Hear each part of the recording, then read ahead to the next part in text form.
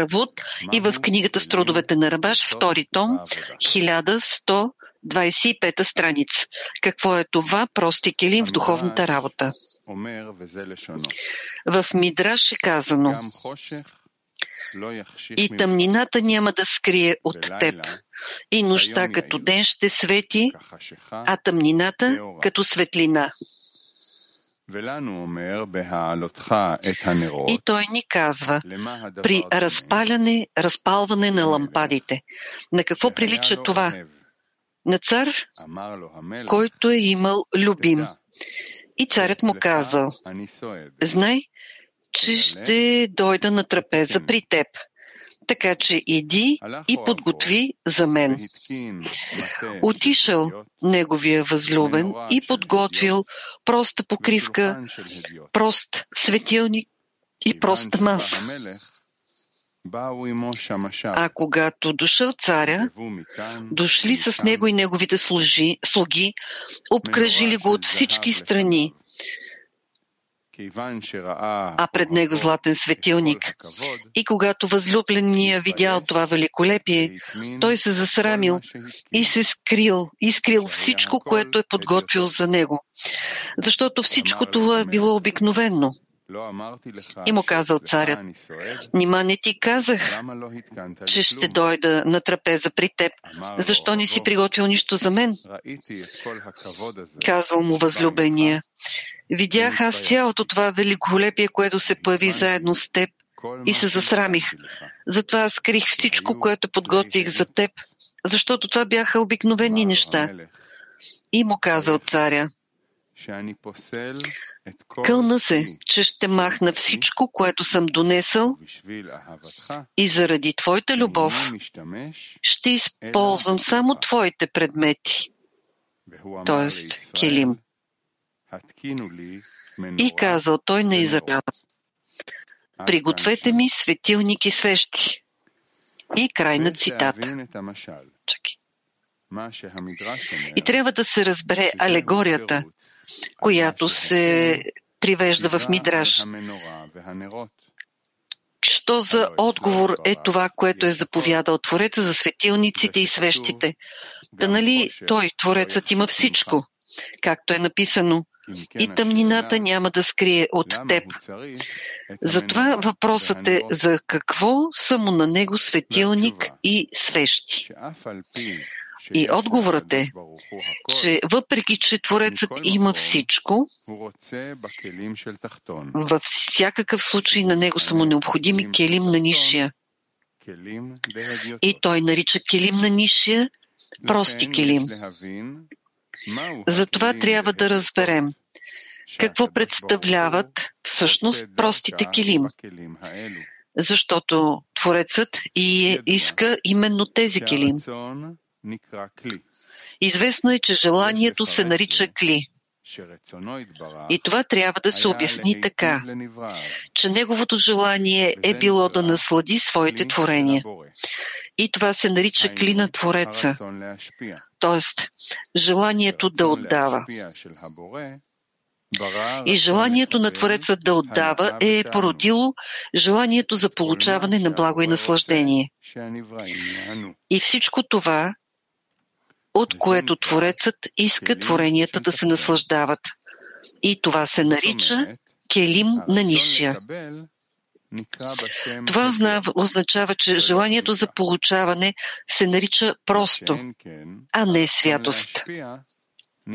Докато желанието за отдаване се нарича кли на светостта. Както са казали нашите мъдреци за стиха: свети ще бъдете, ще можеш като мен. Затова е написано: защото свят съм аз и моята святост е над вашата святост. И се пита, на кого ще му дойде на ум да каже, че човек е също така свят, както и Твореца? Нали за това е необходимо да се приведе свидетелство? Да се даде свидетелство, че така е написано. Но нали това не е така? Че може ли изобщо да има такова нещо? Но думата «ще можеш като мен ли» означават да ги използваш както аз, само с желание за отдаване. Затова може да се каже, че народът на Израел ще използва само желанието за отдаване, а желанието за получаване няма да използва изобщо. И в това е смисъла на казаното: ще можеш като мен, но моята святост е над вашата святост.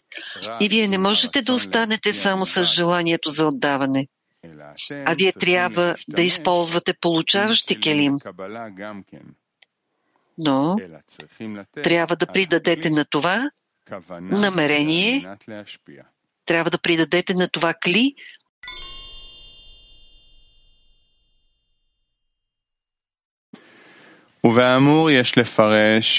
И съгласно казаното, трябва да се обяснят претенциите на ангелите.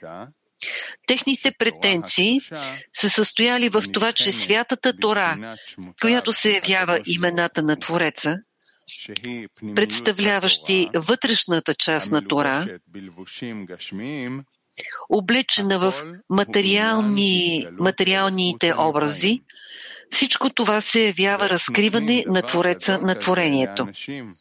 А как може да се даде такова велико нещо на хора, които се намират на такава ниска степен? Нали, трябва да има подобие на светлината на Твореца, за да бъдат способни да я получат. А светлината на Твореца, това е висшето благо, което се спуска към нишите. И за това ангелите разбирали така, че само те имат връзка с светлината, която се явява свойството на даващия. Защото в тях също има отдаващи келим. Но не и родените от жена, където жена означава свойството нуква, което означава, че Израел са се родили в свойството нуква, означаващо получаващи келим. Защото душите произлизат от Малхут, която се нарича събранието на Израел. И с това трябва да се обясни това, което са питали ангелите. Какво прави сред нас родения от жена? Тоест, нима той не произлиза от свойството Малхут, което се явява получаващо кли, противоположно по свойство на Тора, която се явява светлината на отдаването? Какво им отговорил Моше? Във вас няма никакво зло начало. И ангелите веднага си признали на Твореца и казали: Творецо наш, владетелю наш, разпростри своето величие на земята. И отговорът, който Моше дал на ангелите: никакво зло начало няма във вас, изисква обяснение. Нима ангелите не знаели, че там става дума за спазване на заповедите в материалното? Та имат ли ангелите тела, че да искат да им бъдат дадени, например, талити и цицит, за да покрият телата си и така нататък? Докато Моше не дошъл и не им казал, че Тора говори за материалните неща и че Тора не може да съществува другояче, освен при тези, които имат материални тела. Разбира се, ангелите разбирали това, но те несъмнено изисквали вътрешната част на Тора, т.е. имената на Твореца, да им бъде дадена на тях. И наистина това е много трудно да се разбере.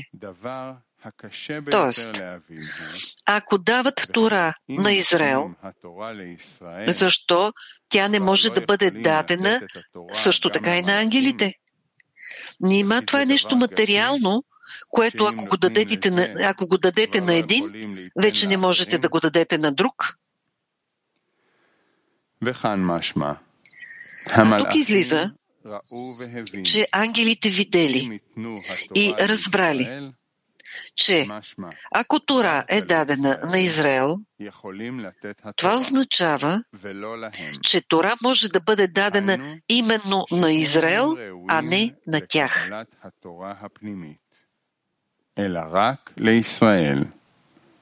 Тоест, те не са достойни за получаване на вътрешната Тора, а само Израел.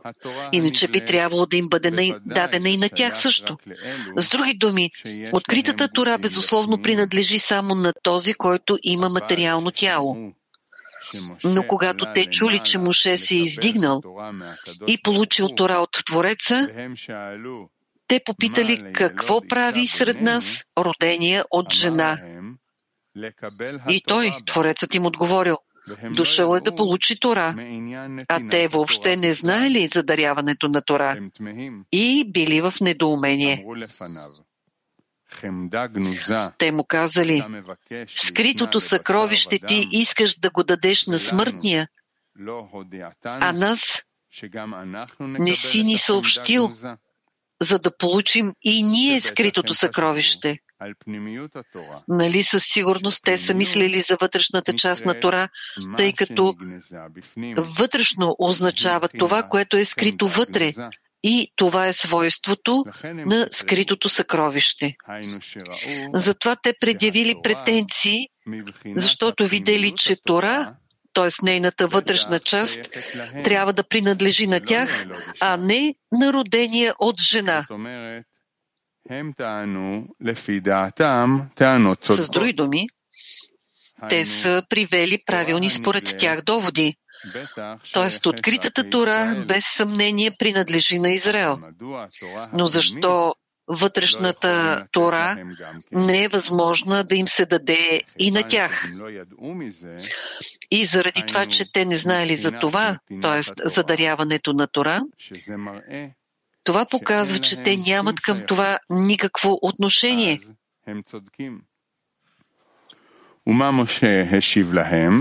Значи са прави.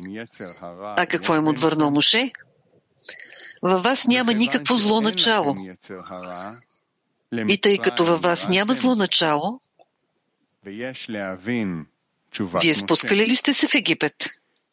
И трябва да се разбере отговора на Моше, че ако те са искали вътрешната Тора, в какво се е състоял отговора,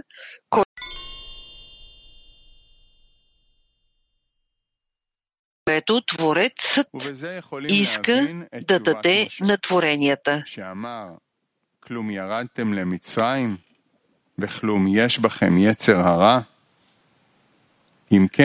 И от тук можем да разберем отговора на Моше, когато той казва: не сте се спускали в Египет и във вас няма зло начало. Затова вие не можете да получите вътрешната Тора, т.е. имената на Творец, тъй като тази светлина на целта на творението е само за родения от жена, т.е. само за тях, които имат желание за получаване, т.е. малко наричана свойството нуква, жена, а не ангелите, които нямат получаващи келим и които се отнасят до свойството от Хазей нагоре, което се явява келим на бина, отдаващи келим, а не получаващи келим.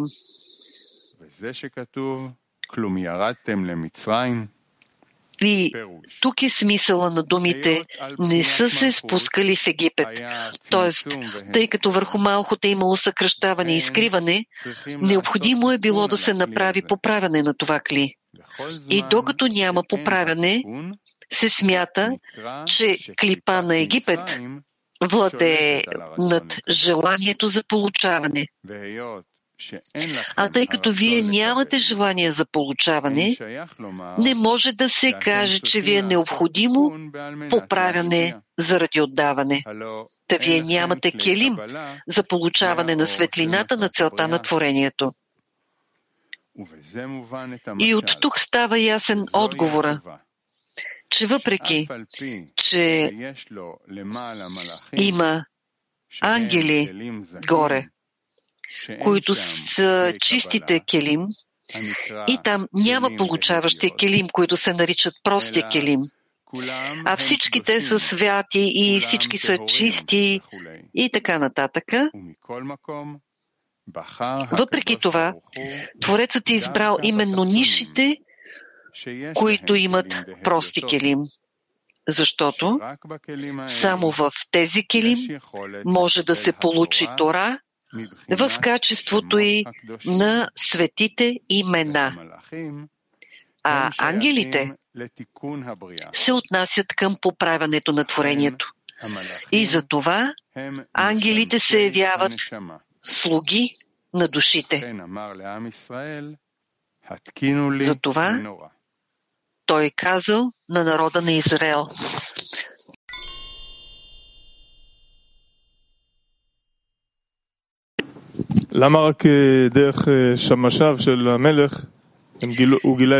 защо само чрез служителите на Твореца?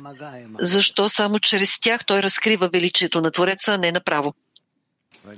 Защото те нямат контакт с царя, но чрез приближените към царя имат.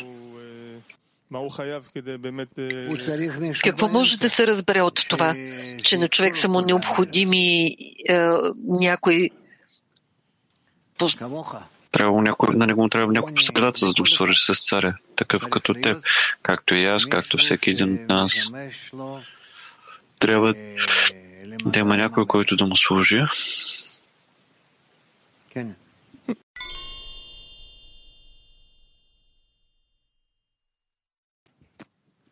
לא ברור, כי כתוב פה שהכלים Не мога да разбера. Тук е написано, че той се притеснявал да използва получаващите келим. Но нали те са били с намерение за отдаване? Той е виждал величието на Твореца. Какво не му е достигало и какво е можело да развали тези келим?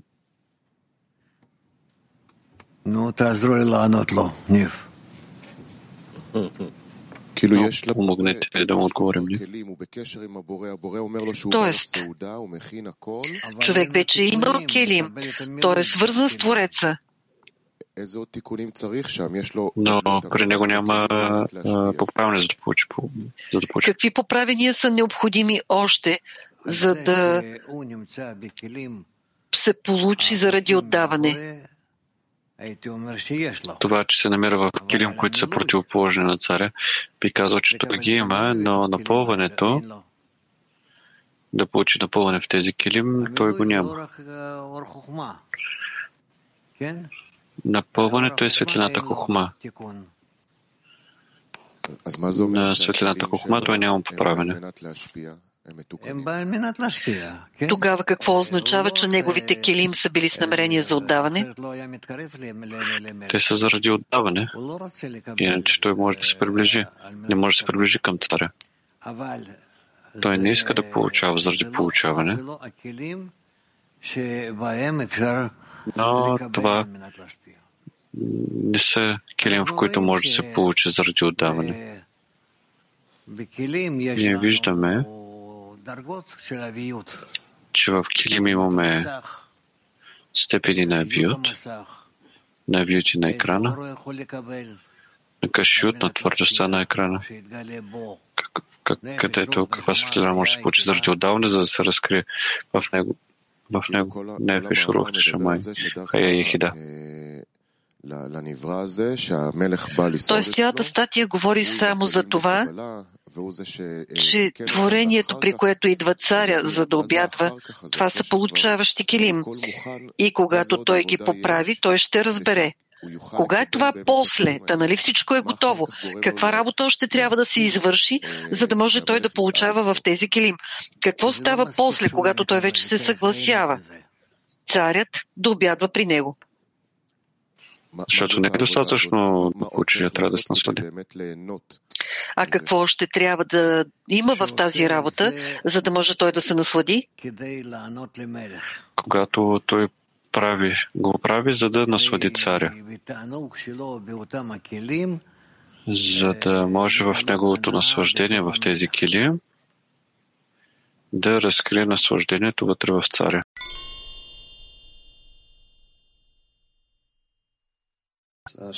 Раф, кратък въпрос. Какво означава да скрие тялото си с цицит? Скрие тялото си. Това са такива поправения. Как мог подняться Машек к Творцу, и ангелы видели его получающий килим? Как вообще возможно с получающим Моше се издигнал към Твореца и ангелите са видели неговите получаващи килим. Как изобщо Моше може да се издигне към Творец? Той ги пази, за да може това да ги използва заради отдаване.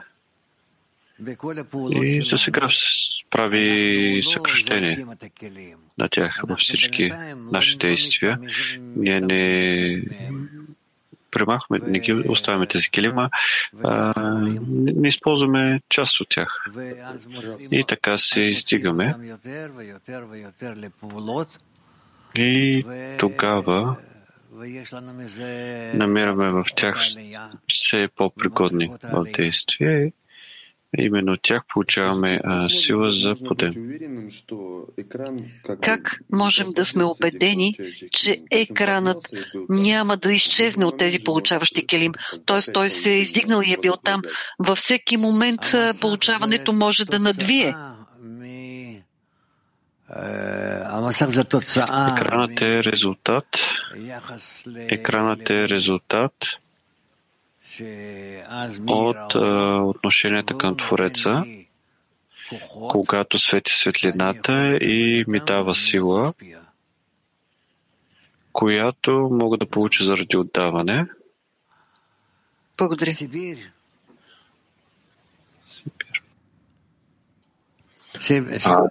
Добро утро, Рав. Добро утро, мировой. Добро утро, Рав. Добро утро, световно кли. Като продължение на въпроса на Ицек за ангелите, излиза и създава се впечатление, че ангелите имат някаква конкуренция, някаква ревност да бъде насладен този роден от жена. Та, нали, те нямат свое желание за получаване? Ангелите са желание за получаване в този момент, такива, които стъпват против служенето на човек против Твореца, за да може да разбере той как да напредне и да може да моли. Тоест, ангелите са наши конкуренти, така ли? Ангелите са наши помощници, само те, само че те действат чрез въпроси и тези въпроси те формират човека и го формират. Благодаря. Може ли още един въпрос? Обикновено Творецът е стопани, на който застила масата, и човек идва при него със своя апетит. А тук има някаква инверсия. Човекът става стопанин, домакин. Защо тук човекът подготвя трапезата? Тук Творецът идва на трапеза при човека. Излиза така. Защо именно такъв пример се дава?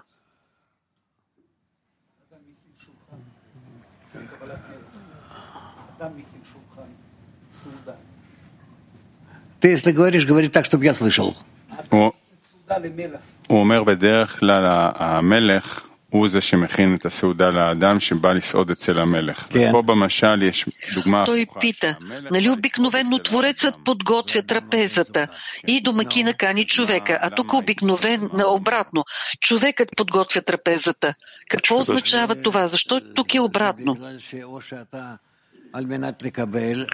Това е защото или ти правиш това заради получаване или заради отдаване.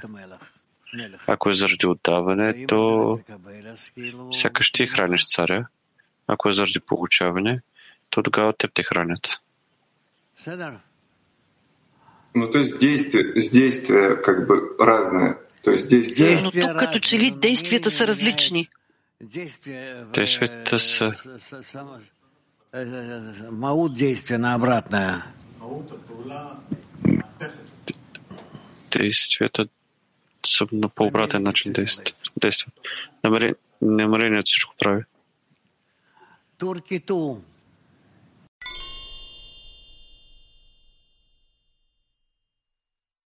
Център 1.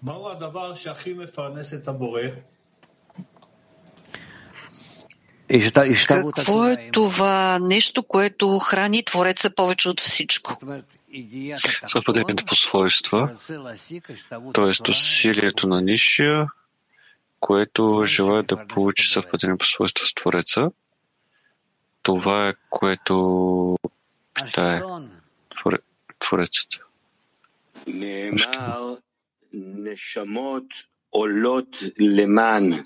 Казано е, че душите се издигат. Що за издигане е това?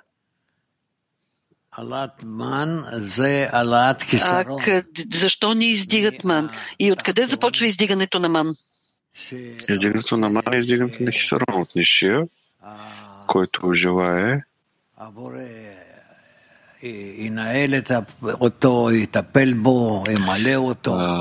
Творецът да го управлява, да се грижи за него, да го напълни. И този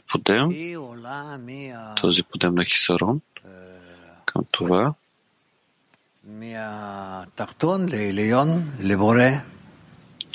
се издига от нисшия към висшия, към Творецът.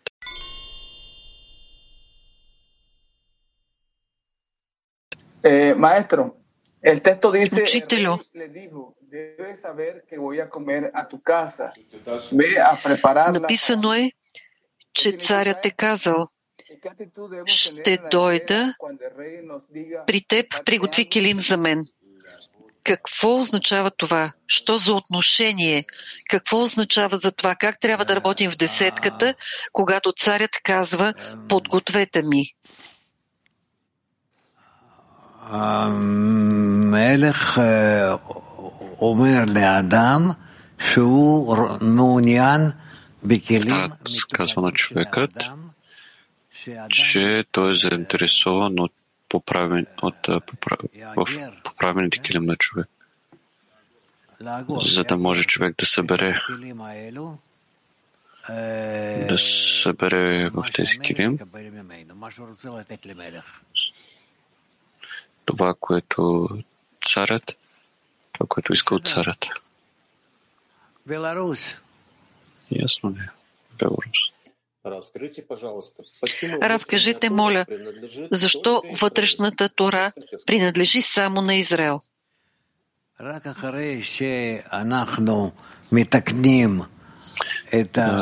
Само след като поправим външните закони, сякаш един вид.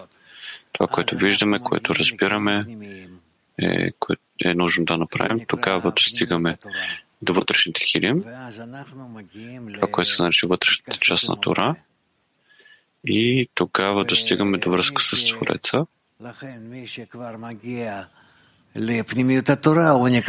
И затова този, който достига до вътрешната част на Тора, той се нарича Ешар Кел, той насочен към вътрешната част на Твореца, тогава се нарича Израел.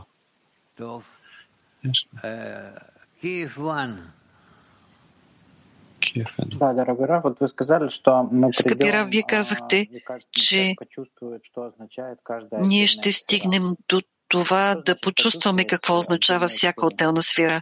Какво означава да почувстваме всяка отделна сфера? Сферот, това са свойства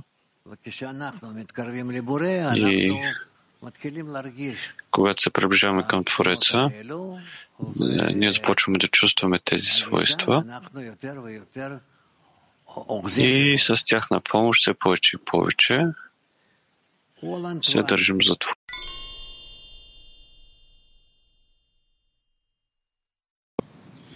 כתוב שאצלו יתברך יש הכל. לא, סליחה. כתוב... Написано е, че Творецът има всичко. Написано е, че Творецът има всичко. Но все едно той иска келим на нишите. И келим на нишите се наричат прости келим. Затова трябва да се разбере какво е това прости келим, които са нужни на Творец. Да, получаващия келим от Твореца ги няма, при нас ги има. За това тяхното използване е именно тази работа, която можем да направим и да му доставим наслаждение с това. Но какво е това прости? Какво означава това? Как можем да го разберем? Отговорът на Моше, който той дава на ангелите, той казва: нима имате зло начало, нима сте били в Мицарим, в Египет. В какво е същността на тези неща?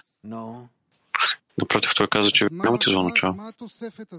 Да, той пита. Къде тук е добавката на злото начало? Не, какво получава Творецът от това? Творецът придобива от това, че творението започва да играе с всички светлини от нулата до безкрайността. Как може да се разбере тази точка? Че ние искаме да подготвим трапеза и откриваме, че ние нямаме правилните келим, с които да работи. Как работи това? Защо? Ние сме преминали през разбиване и трябва да започнем да поправяме своите килим.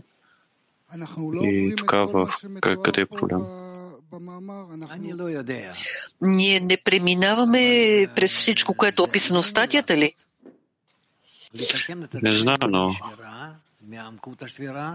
на нас не е възможно да правим от разбиването, от дълбочината на разбиването, доколкото се спускаме все по-надълбоко в дълбината на разбиването. Там може да разкрием килим и така да се издигнем все по-нагоре. כן, אם העיקרון הוא שמתקנים מהחיצוניות לפנימיות, מהכלים הקלים לכלים Ако принципът е такъв, че ние се поправяме от външното към вътрешното, от по-лесните и по-простите към по-тежките, към келим с повече авют, това означава, че заради отдаване трябва да се отиде в Египет и там да се придобият тези келим.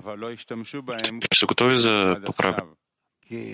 Тогава това е въпросът. Кои са тези келим, които са подготвени и не са използвани до сега?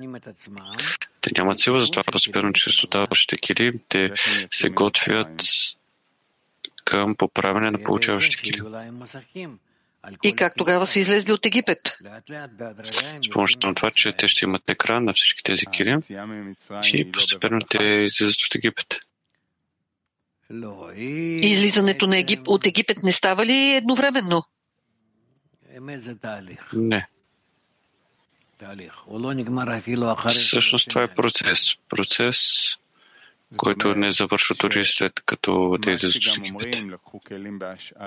Това означава, че даже когато казват, че те са взели тези келим от египтяните и така нататък, а не е достатъчно да се отърват от Египет.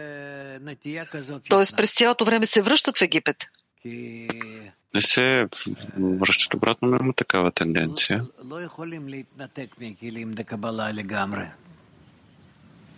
Не могат да се отиват напълно от получаващи келим. Виж какво се е случило след Египет. Какви още там истории има. А как може да бъде такова нещо, че ако се поправят келим за отдаване, в същото време, когато имат получаващи келим, които още не са поправени, какво означава това, че те все още не са разкрити ли? Келим се разкриват постепенно. Творецът разкрива келим, а нишия ще получават тези келим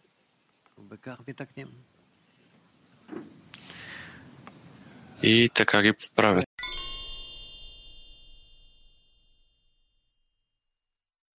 В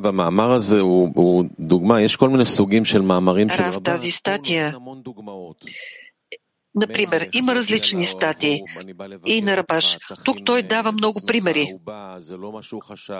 За царя, как съобщава на своя любим: аз ще дойда на трапеза при теб. Ангелите отиват при Моше. Какво впечатление трябва да получим от тази статия днес, освен впечатленията от силите, за които говори Рабаш? Това се разкрива във всеки един човек в различни проявления, в различни състояния и съгласно това човек приема това и следва това. Аз питам, защото вчера вие казахте, че ние сме много близо до това да преминем през този процес. Да. Какво именно трябва да се вземе от тук? Всеки взима нещо, което той мисли, или трябва да вземем от тук нещо за десетката, или трябва да вземем за общата сила на Кли? Но разбира се, всички наши поправения са в десятката. Аз искам в своята десятка да построя такова единство с приятелите,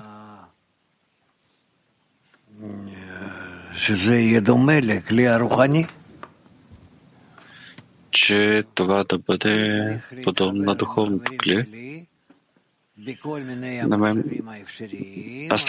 мен е необходимо да се свържа с приятелите в много различни състояния, докато не достигна до състояние, когато в съответствие с това започвам да разкривам разкриването на Твореца в нас. И какво да правим с примерите, които той дава тук? Разказа за царя, който съобщава на своя любим, че се готвя да те навестя, подготви си всички келим. Но това е продължение на работа, така чувства човекът по отношение на Твореца. Тогава какво имаме сега в нас, след като изучавахме тази статия? Тя наистина е интересна статия, но какво трябва да вземем от нея сега? Всеки един съгласно там, където се намира. Всеки един съгласно там и в какво се намира. Аз мисля, че трябва, може би, след урока да прочетем още веднъж, без да обясняваме нищо, просто да прочетем още веднъж, да се впечатлим и така човек да продължи деня.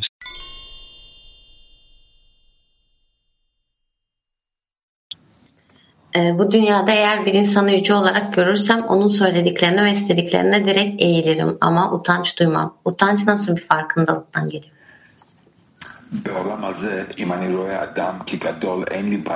В този свят, ако виждам човека голям, нямам проблем да се склоня пред това, което казва, но не чувствам срам. Откъде идва срама?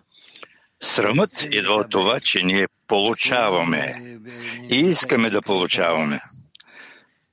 И всички ние се намираме в получаващи килим. И с това ние сме противоположни на ангелите като духовност. Те са отдаващи килим.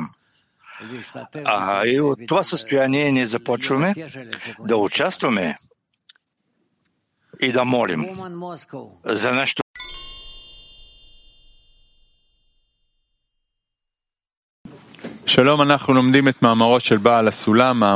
Здравейте! Четем статията на Баал Сулам, същност на науката Кабала. Под заглавие реалността в науката Кабала.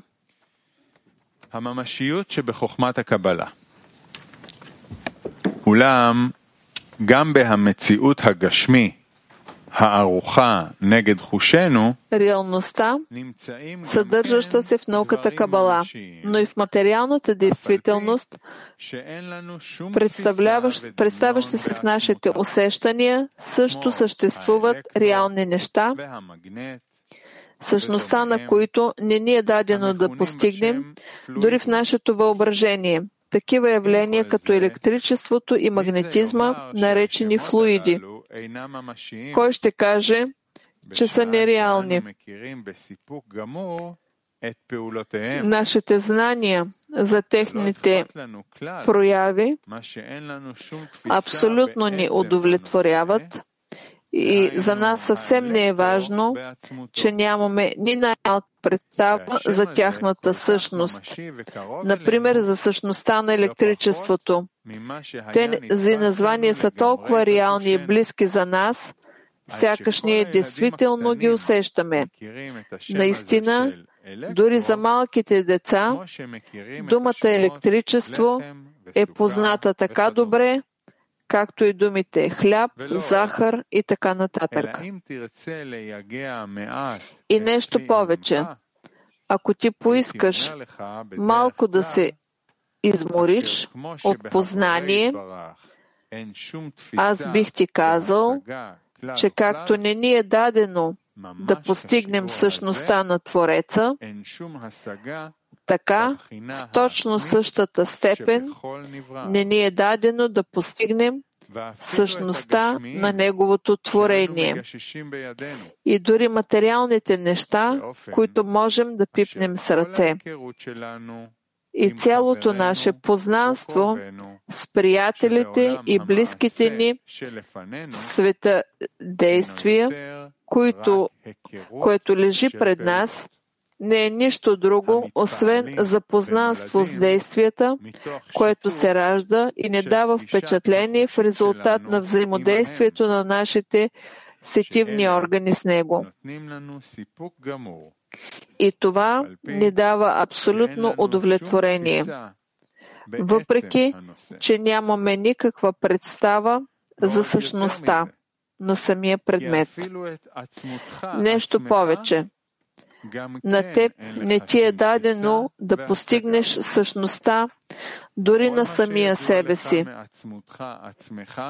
И всичко, което ти е известно за самия себе си, не е нищо повече от процеса на въздействие, изходящ от твоята същност.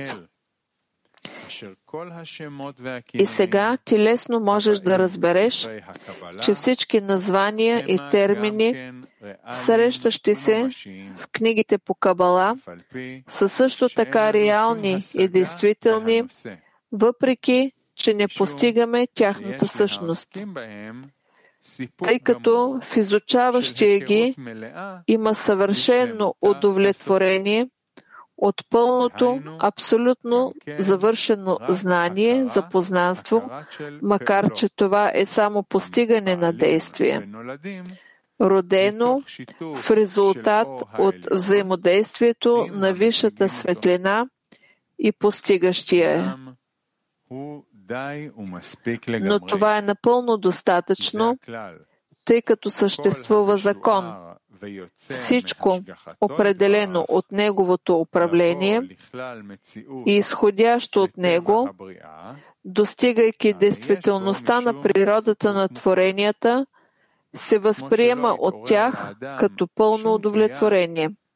Подобно на това, как в човека не възниква никаква потребност от шести пръст на ръката, тъй като 5 пръста са му напълно достатъчни.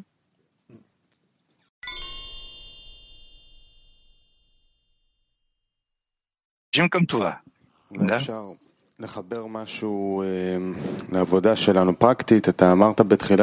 Може би можем да свържем това с нашата практична работа. Казахте в началото на урока на Неси, че е необходим посредник, за да се свържем с Твореца. Другарите, десетката. Сега на Дуди казахте, че човек все пак той няма усещане, той е затворен в себе си. Трябва да си представя Твореца, но да се свържа с нещо, което се намира извън мен, с другарите също не мога. Значи има затворен кръг. И как да го направим на практика в науката Кабала? Трябва да изляза от своите килим, да вляза в килим на другари, да моля за него, но ако съм затворен в своята обвивка, желанието за получаване и не мога да изляза от това, какво да направя? Остава да се приближи към другарите, доколкото си способен. И благодарение на това, ти ще се научиш на това как да се свържиш с Твореца. И в тази точка откриваш липса на способностите си. Когато ти достигаш границите, това е вече нещо. Това, което ти си достигнал. Там ли ние стигаме до тази граница? Да. И с помощта на формирането на тези граници, ти в края на краищата създаваш образа на Твореца.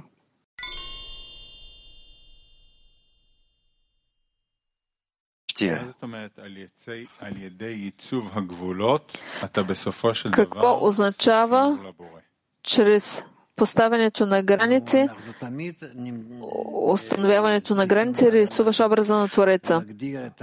Но ние винаги трябва да определим разкриването, когато ние получаваме някакви определени граници.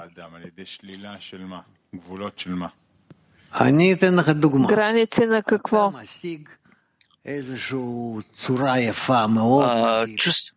Аз ще ти дам пример. Ти постигаш някаква много красива форма на природата, както ти я виждаш в цветове, които са в теб. Това е форма на твоето впечатление. Ти чуваш птиците, всевъзможни звуци, защото така ти ги възприемаш. Тоест всички тези неща, те са напълно субективни относително теб.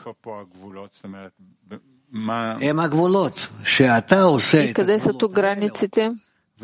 Има граници, когато ти създаваш тези граници. В тях ти постигаш Твореца. А какво отричам? Къде поставям границата? Когато това, което е извън границите, ти съвършено не ги знаеш. Ти отхвърляш това. Това излиза от твоето възприятие и сега това е разбираемо. И не знам, може би и в бъдеще. А в познаването на Твореца, какво отрицавам и не приемам, за да го постигна? Аз не знам какво искаш да кажеш с това. Какви граници поставям, за да хвана Твореца? Граници. Като добър и творящ добро. Подобен творящ добро. Той трябва да бъде добър и творящ добро относително твоите желания. Какво ограничавам, за да уловя добър и творящ добро? Че ти не чувстваш, че той е добър и творящ добро. Ти не го определяш като творец, а само като приятни въздействия. Аз си казвам, това не е Твореца, това не е Твореца и това не е Твореца и тогава разкривам Твореца, така ли? Да. За сметка на това, че казвам, това не е Твореца и това не е. Може ли по-подробно за това? Не. Това човек постепенно приема това. Получава. Ние някога говорихме за това. Да. Добре.